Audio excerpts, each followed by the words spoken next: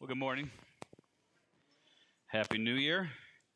It is now 10:52. If you are still going strong on your New Year's goals, good job. My name is Matthew Perez. I'm one of the staff elders here at Life Church, and it's a privilege to open up God's Word this morning. We are through the Advent season. We were going through the series in the Gospel of John, and today we'll finish our time in the Gospel of John. And so if you have your Bibles or if you have a handheld device, we'll be in the Gospel of John, chapter 20.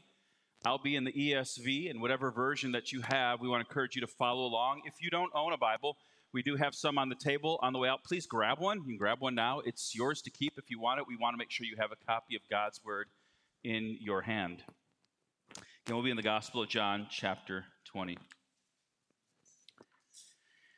So on January 8th, 2020, Prince Harry and Meghan, the Duke and Duchess of Sussex, announced they were stepping back from their duties within the British royal family.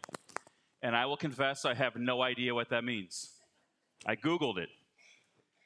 Apparently, it was covered by a lot of media sources, including Oprah. I'm from Chicago. If you're interviewed by Oprah, you've hit the big time.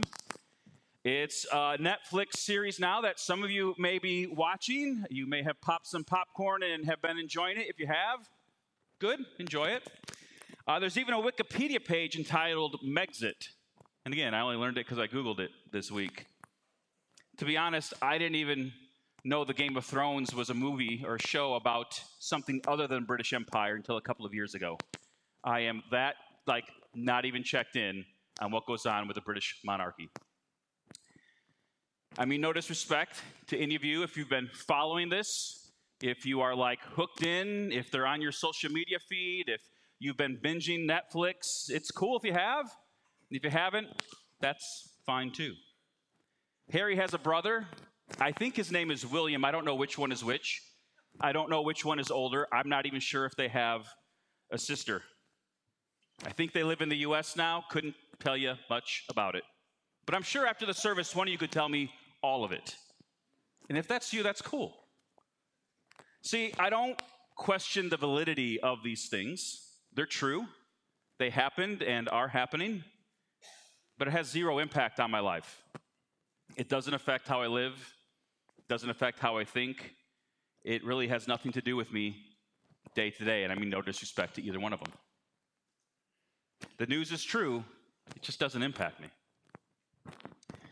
Today is January 1st, 2023. In 22 weeks, my youngest daughter will graduate high school. My baby is not a baby anymore. She's turned into a beautiful young woman that her mother and I are extremely proud of. And like many seniors, she has been applying to colleges, looking over acceptance offers, looking at financial aid packages, weighing her options, excited at some schools and thumbing her nose at others. Sometime in the next few weeks, she's going to make a decision as to where she's going. We're pretty sure we know where she's going. And please do her the extreme favor of not bombarding her if you know her after the service to ask her where she's going. Give her the respect and privacy of that. The truth is my daughter's graduating, and this is going to have an enormous impact on my wife and I. If she stays home and decided to commute, that would affect how we bought groceries, how we did laundry, how we would figure out car situations. All of this would change based on the factual information of where she's going to college. And with our youngest now ending high school, with that chapter of her life coming to an end, it ends a time for my wife and I. 7+ years of us going to athletic events for her and her brother and sister, to plays, to going to concerts, going to proms. They're all coming to an end. You see, both of these situations, Prince Harry and Meghan and my daughter, they're both real, factual situations. Both of these events are true, and yet both of these events have extremely different impacts on my life. Events happen, and we ask if they're true. And if they are, we ask ourselves, what do I do with this evidence? Some truths are like Harry and Meghan. They don't impact you. Not only do they not impact you, they have no bearing on your life. Others may be invested, and you're perfectly fine with that. Other truths hit us more squarely in the jaw, like when a child is going away to college or is getting married or moving out. For some, when we look at the cross, we look at it like I do Prince Harry and Meghan. It's cool if you follow it. It's cool if it's for you, but it's not for me. Got a lot of popping here. Are we good? Move it away. I should have shaved this morning. Well, exactly. Sorry, my wife likes the rugged look. She's not here, and I'm going to pay for that one when she listens to it later. Focus. Here's the deal. We can't treat the cross or the empty tomb or the resurrection like I do Prince Harry and Meghan. We can't look at it and say, it's cool, Matt, if you let that impact your life. I just choose not to. These are truth claims. These are evidential claims that we have to look at, and they do impact our lives. The Apostle Paul was at Mars Hill in the book of Acts, chapter 17, and he's talking to a group of individuals who love philosophy. They love to think and ponder deeply on the mysteries of life. And in Acts chapter 17, in verse 30, Paul says this: "The times of ignorance God overlooked, but now he commands all people everywhere to repent, because he has fixed a day on which he will judge the world in righteousness by a man whom he has appointed. And of this he has given assurance to all by raising him from the dead." Now when they heard of the resurrection of the dead, some mocked, but others said, "We will hear you again about this." So Paul is on Mars Hill, and he says, listen, we need to repent because God has fixed a day when judgment is coming. He's going to judge the world to the standard of righteousness, and that standard is through a man, Christ, who he has appointed. And to give us an assurance that this day is coming, God raised this man from the dead. And some of them heard Paul, and they mocked him, because dead people stay dead. Right? The ancient Near East was not filled with a bunch of gullible rubes who didn't understand how the world worked. These were people who understood that dead people stay dead. They did not have a deficient knowledge of life and death. And it was as an outrageous claim then as it is today to say the guy who was dead is now living. This morning in our passage, we look at our last in a series of encounters with Christ in the Gospel of John. And the encounter features an empty tomb and a man that everyone thought was dead who isn't. And so this morning, what I want us to do with those who are present today, what I want us to do is what those did then and what everyone has had to do throughout human history and we have to do today. We have to examine this evidence. We have to ask ourselves, is it true? And if it is, then we have to ask ourselves what we do with this truth. Let's look at the Gospel of John, chapter 20. Let's look at the first 7 verses together and set the scene. Now, on the first day of the week, Mary Magdalene came to the tomb early while it was still dark and saw that the stone had been taken away from the tomb. So she ran and went to Simon Peter and the other disciple, the one whom Jesus loved, and said to them, "They have taken the Lord out of the tomb, and we do not know where they have laid him." So Peter went out with the other disciple, and they were going toward the tomb. Both of them were running together, but the other disciple outran Peter and reached the tomb first. And stooping to look in, he saw the linen cloths lying there, but he did not go in. Then Simon Peter came, following him, and went into the tomb. He saw the linen cloths lying there, and the face cloth, which had been on Jesus' head, not lying with the linen cloths, but folded up in a place by itself. All right, let's stop right there, and let's examine the evidence. It's the first day of the week, and Mary comes to the tomb, and it's open. And she thinks something is wrong, because empty tombs, or tombs that are sealed, should remain sealed. In verse 2, Mary runs and she goes and finds Peter and the other disciple who's unnamed, and that disciple is John, the author of the Gospel of John. And based on what she has seen, she's concluded one thing: somebody must have taken the body, because dead people stay dead. And so she goes to Peter and John and says, listen, somebody has taken the body. The grave has been robbed. He's gone. They have him. She doesn't say who the they are, but she says they have him. Mary's conclusion is the tomb is open. The body must have been moved because it's not there. The thought that he may be alive isn't even in the forefront of her mind. Someone has taken this body. And so the two men head to the tomb in verse 3. John reaches the tomb and finds linen cloths. And he finds this to be odd, because grave robbers don't leave things behind. You take everything, right? It's like the old Boris Karloff, The Grinch Who Stole Christmas, which is really the only Grinch worth watching. You take everything. You leave nothing behind. That's what grave robbers did. And yet, things have been left behind. Peter comes in and verifies in verse 6, there's no body. Last week at Christmas, we saw Jesus raise Lazarus from the dead in John chapter 11. Lazarus came forth all wrapped in linens and needed help out, but Jesus is just gone. The cloth is there, but there's no body struggling to get out, nobody murmuring through cotton over their face saying, get me out of here. It's just cloth and a body that's gone.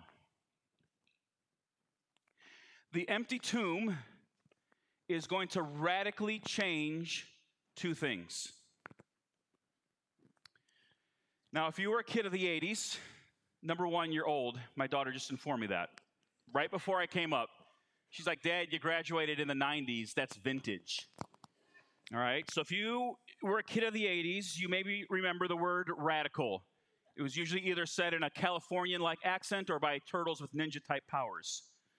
Right? It was slang of the 80s to mean something was cool or something was awesome.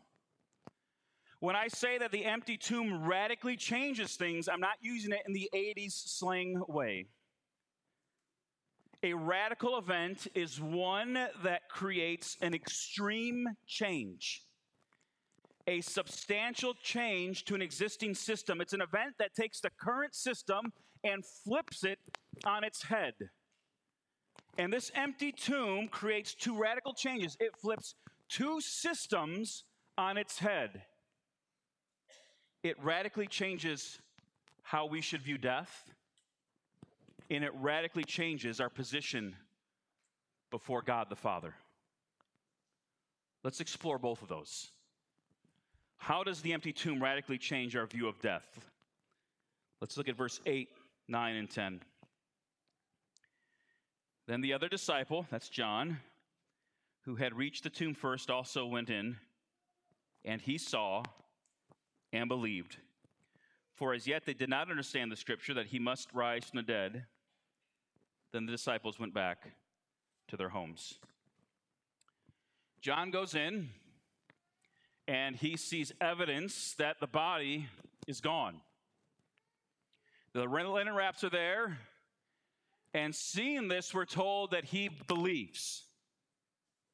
John, who was there when Lazarus was raised from the dead in John chapter 11, understands that dead people stay dead, but John was there when he watched Jesus raise Lazarus from the dead. And now John sees an empty tomb. He believes. We're told he doesn't understand the scripture, verse 9. Psalm 16:10.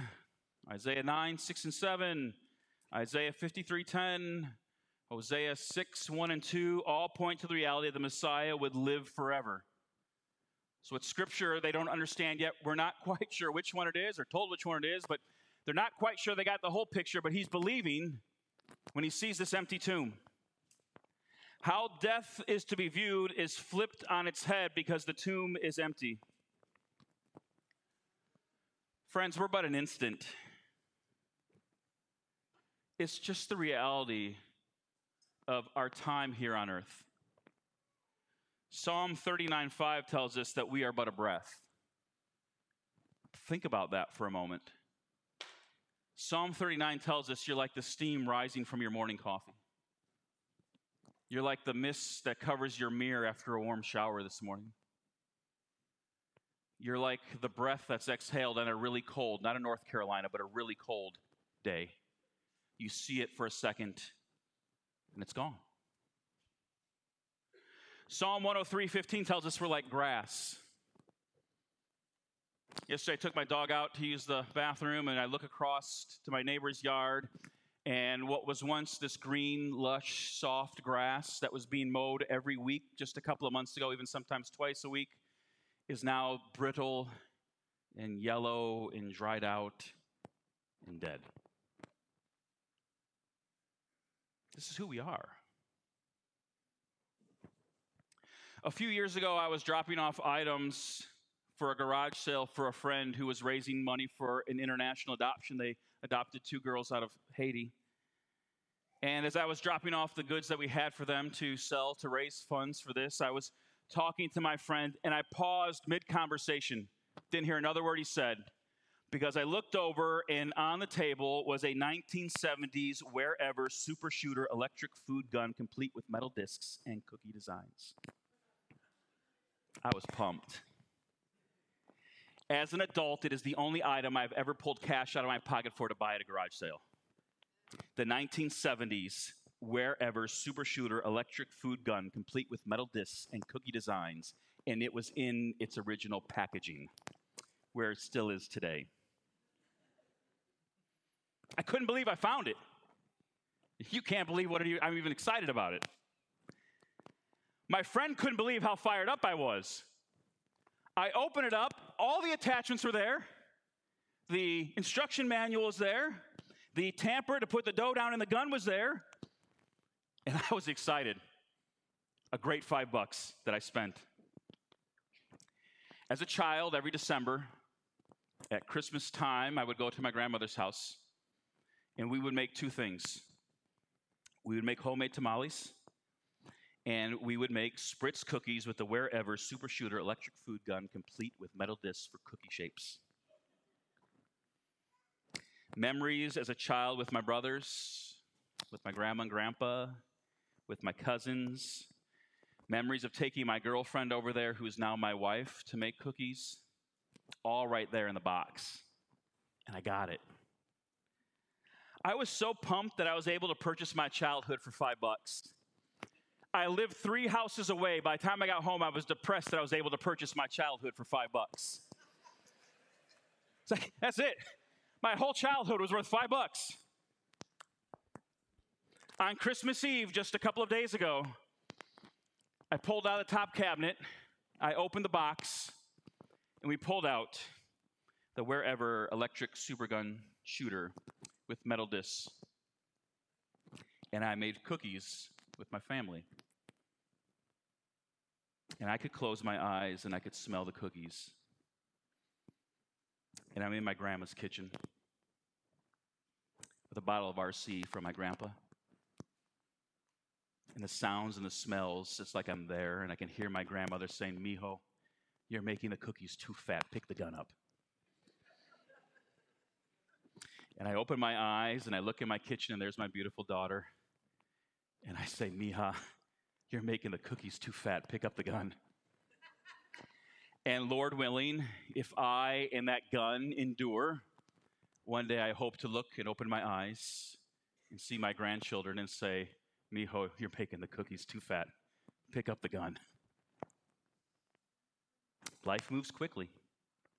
And just like that, moments that shaped you, people who loved you, they're gone. Death has such a hold on us. We want to look younger. We need to eat healthier. We may dye our beards. We purchase wrinkle cream, all in the effort to slow down the inevitable. We're aging. From birth, we have been put on a ship headed toward one port of destination. And it's not turning back, and it's not going to divert course. You can try to conceal it. You can try to color it. But no matter how much you want to ignore the reality of death, death does not ignore you. But this fear, this truth of death chasing us down, all changes right here with an empty tomb. Jesus is alive. And the reality gives us a new relationship toward death. Christ is alive, and if we're resting in his finished work, if you are resting in the truth that we are sinners in need of a Savior, if you are resting in his payment for our sins at the cross, if you have placed your faith in his payment for your sins, then your relationship to death radically changes. You need not fear it. Colossians chapter 3 says this: if then you've been raised with Christ, if you are in the finished work of Christ, seek the things that are above, where Christ is, seated at the right hand of God. Set your mind on things that are above, not on things that are of the earth. In 2023, you don't have to stress staving off death. It's going to come. I don't mean it to sound depressing. But the beauty of the gospel is it's not the end.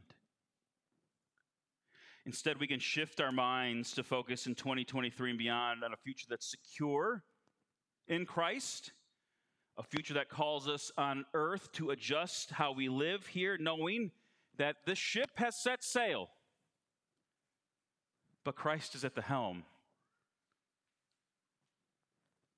And you're headed for a secure eternity in his presence forever if you've placed your faith and trust in him. The empty tomb changes radically our view of death. And the empty tomb changes radically our position before the Father. Peter and John went home. Mary is back. Let's pick it up in verse 11. But Mary stood weeping outside the tomb, and as she wept, she stooped to look into the tomb, and she saw two angels in white sitting where the body of Jesus had lain, one at the head and one at the feet. They said to her, "Woman, why are you weeping?" She said to them, "They have taken away my Lord, and I do not know where they have laid him." Having said this, she turned around and saw Jesus standing, but she did not know that it was Jesus. Jesus said to her, "Woman, why are you weeping? Whom are you seeking?"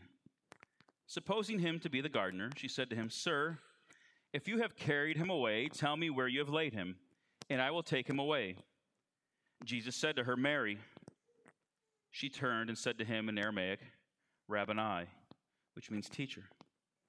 Jesus said to her, "Do not cling to me, for I have not yet ascended to the Father, but go to my brothers and say to them, I am ascending to my Father and your Father, to my God and your God."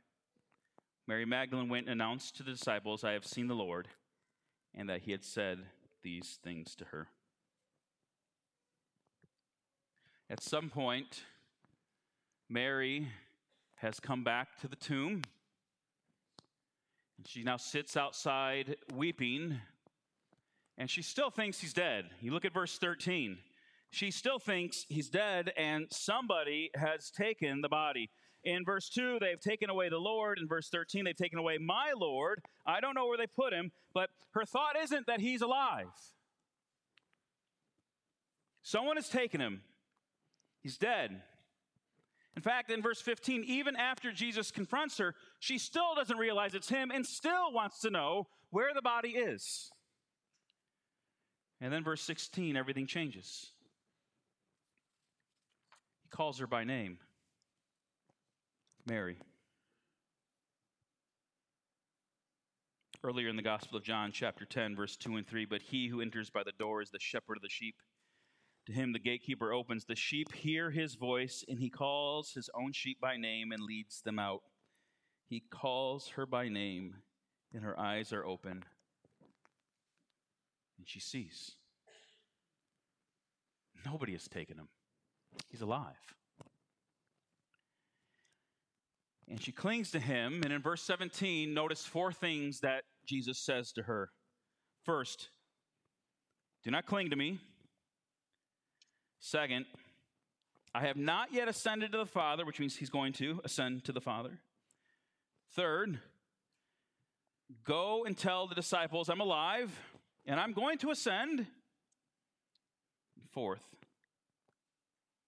ascending to my Father and your Father, to my God and your God.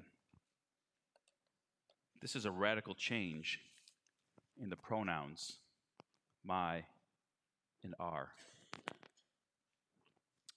When the Gospel of John opened, we were told in the very beginning of chapter 1, verses 11 through 13, that Jesus came to his own, and his own people did not receive him, but to all who did receive him, who believed in his name, he gave the right to become children of God, who were born not of blood, nor of the will of the flesh, nor of the will of man, but of God. That John opens the gospel and says, those who have received Christ, who believe in him and his name and who he is and what he has done, as this gospel will show who he is and what he's done, those who believe in him have a positional change and become children of God.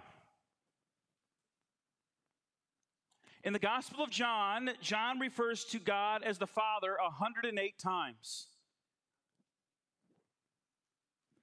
Jesus calls God my Father 27 times, and Jesus calls God the Father 71 times. But verse 17 is the only verse. It's the only verse in the Gospel of John where Jesus calls God the disciples' Father. See the beauty of that. I'm ascending to my Father and your Father, to my God and your God. Through Jesus, there is a radical change in the relationship with God. It's the only time in the Gospel of John Jesus says, this is your Father now. It's the only time in the Gospel of John that Jesus calls the disciples his brothers. There's a new relationship, as we were told back in John 1. This is why there's no need to fear death. Jesus says, I'm going to ascend to our Father. Do you hear me, brothers and sisters? I'm going to, not my Father, but our Father. And if the Father accepts Jesus, which he does, then we're welcomed into his presence through Christ. In July of 2017, I boarded a plane for Southeast Asia to help train local pastors in how to study and preach the Bible. I landed in country with an American pastor and friend of mine named Steve. I didn't know anyone in the country. Steve did. Steve had been there many times and worked with the pastors many times. And so we land in country, and we hop a small plane to a very remote airport in a remote part of the country. And we land, and we head to this remote village. The village is close to an international neighbor in which there's years of hostility that exist. So when outsiders come in, there is immediate suspicion, and for good reason. So the morning after we arrived, we woke up, we jumped in the car, and we drive to this remote church in the middle of nowhere. And we get out of the car, and we walk in, and there's about 15 pastors, and they're ready to be taught. I walk in behind Steve, and the first thing Steve does is introduce me to the other pastors. He says, this is Matt. He's with me. He's my friend and a pastor who's here to help us train pastors. Now, first off, I thought this was cool, because it's the only time in my life that I actually heard someone say, he's with me, in a really cool manner, right? Like, hey guys, it's cool. He's with me. And the bummer was I was the he, not the me. Like, I wasn't the insider. But he looks at the pastors and says, hey man, he's okay. He's with me. I couldn't just walk in to that church. I was the guest of someone who was allowed to be there. If I would have tried to walk in on my own, I would have been asked to leave. I may have even had the authorities called on me. But I walked in confidently and with joy, meeting men who were eager to learn And I was accepted, and I was welcomed, because I was a guest of the one who was invited and the one who had reason to be there. Brothers and sisters, the tomb is empty, and it turns our position with God on its head in Christ. It turns our relationship with God on its head in our relationship with Him, in our position with God. The book of Romans will tell us that we are enemies to God because of our sin, that apart from Christ, we are enemies to God. But that God raised Christ from the dead so that we may walk in newness of life. And Romans 6:11 tells us that now in Christ, we are dead to sin and we're alive to God. And this God is not a God. He's not a Father. In Christ, He's now our God. He's now our Father. And Christ has ascended to the Father so that we too can be brought into the presence of the Father at death. We don't have to fear death, because in Christ, He gets to look at the Father and say, it's cool. He's with me. When Harry and Meghan left England, when they had the great Megxit, some of you looked at this information and followed it, and you still do. Others of you, like me, looked at it and said, whatever, that's cool. It has nothing to do with me. It's true, but it just doesn't impact me. Friends, the tomb is empty, and we can't treat that like I do Harry and Meghan. It's not a bit of news that we can just ignore if we like, or say that's good for you. It's news that impacts us here and throughout eternity.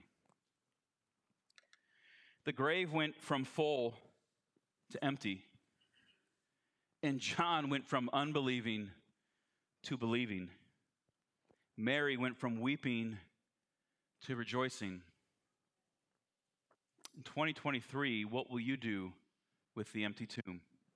That radically changes your view of death and your position before the Father in Jesus Christ.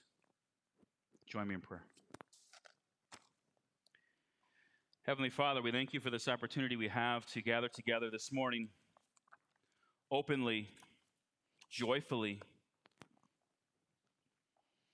to sing truths about who you are, to pray and meditate on scriptures, to open your word and see the truth that is revealed inside it. Lord, we don't know what 2023 has in store for all of us individually or even corporately. Lord, we know that time marches on. Lord, we know that the way this broken world works, death is inevitable. But Lord, we also know that we don't have to mourn death like those who have no hope. Lord, in 2023, may we be a people who see the joy of a life rooted in Christ, who see a joy of relationship with the Father rooted in Christ. And may that impact how we move for your glory, both today as well as for the rest of this year and beyond. Pray this in your Son's name. Amen.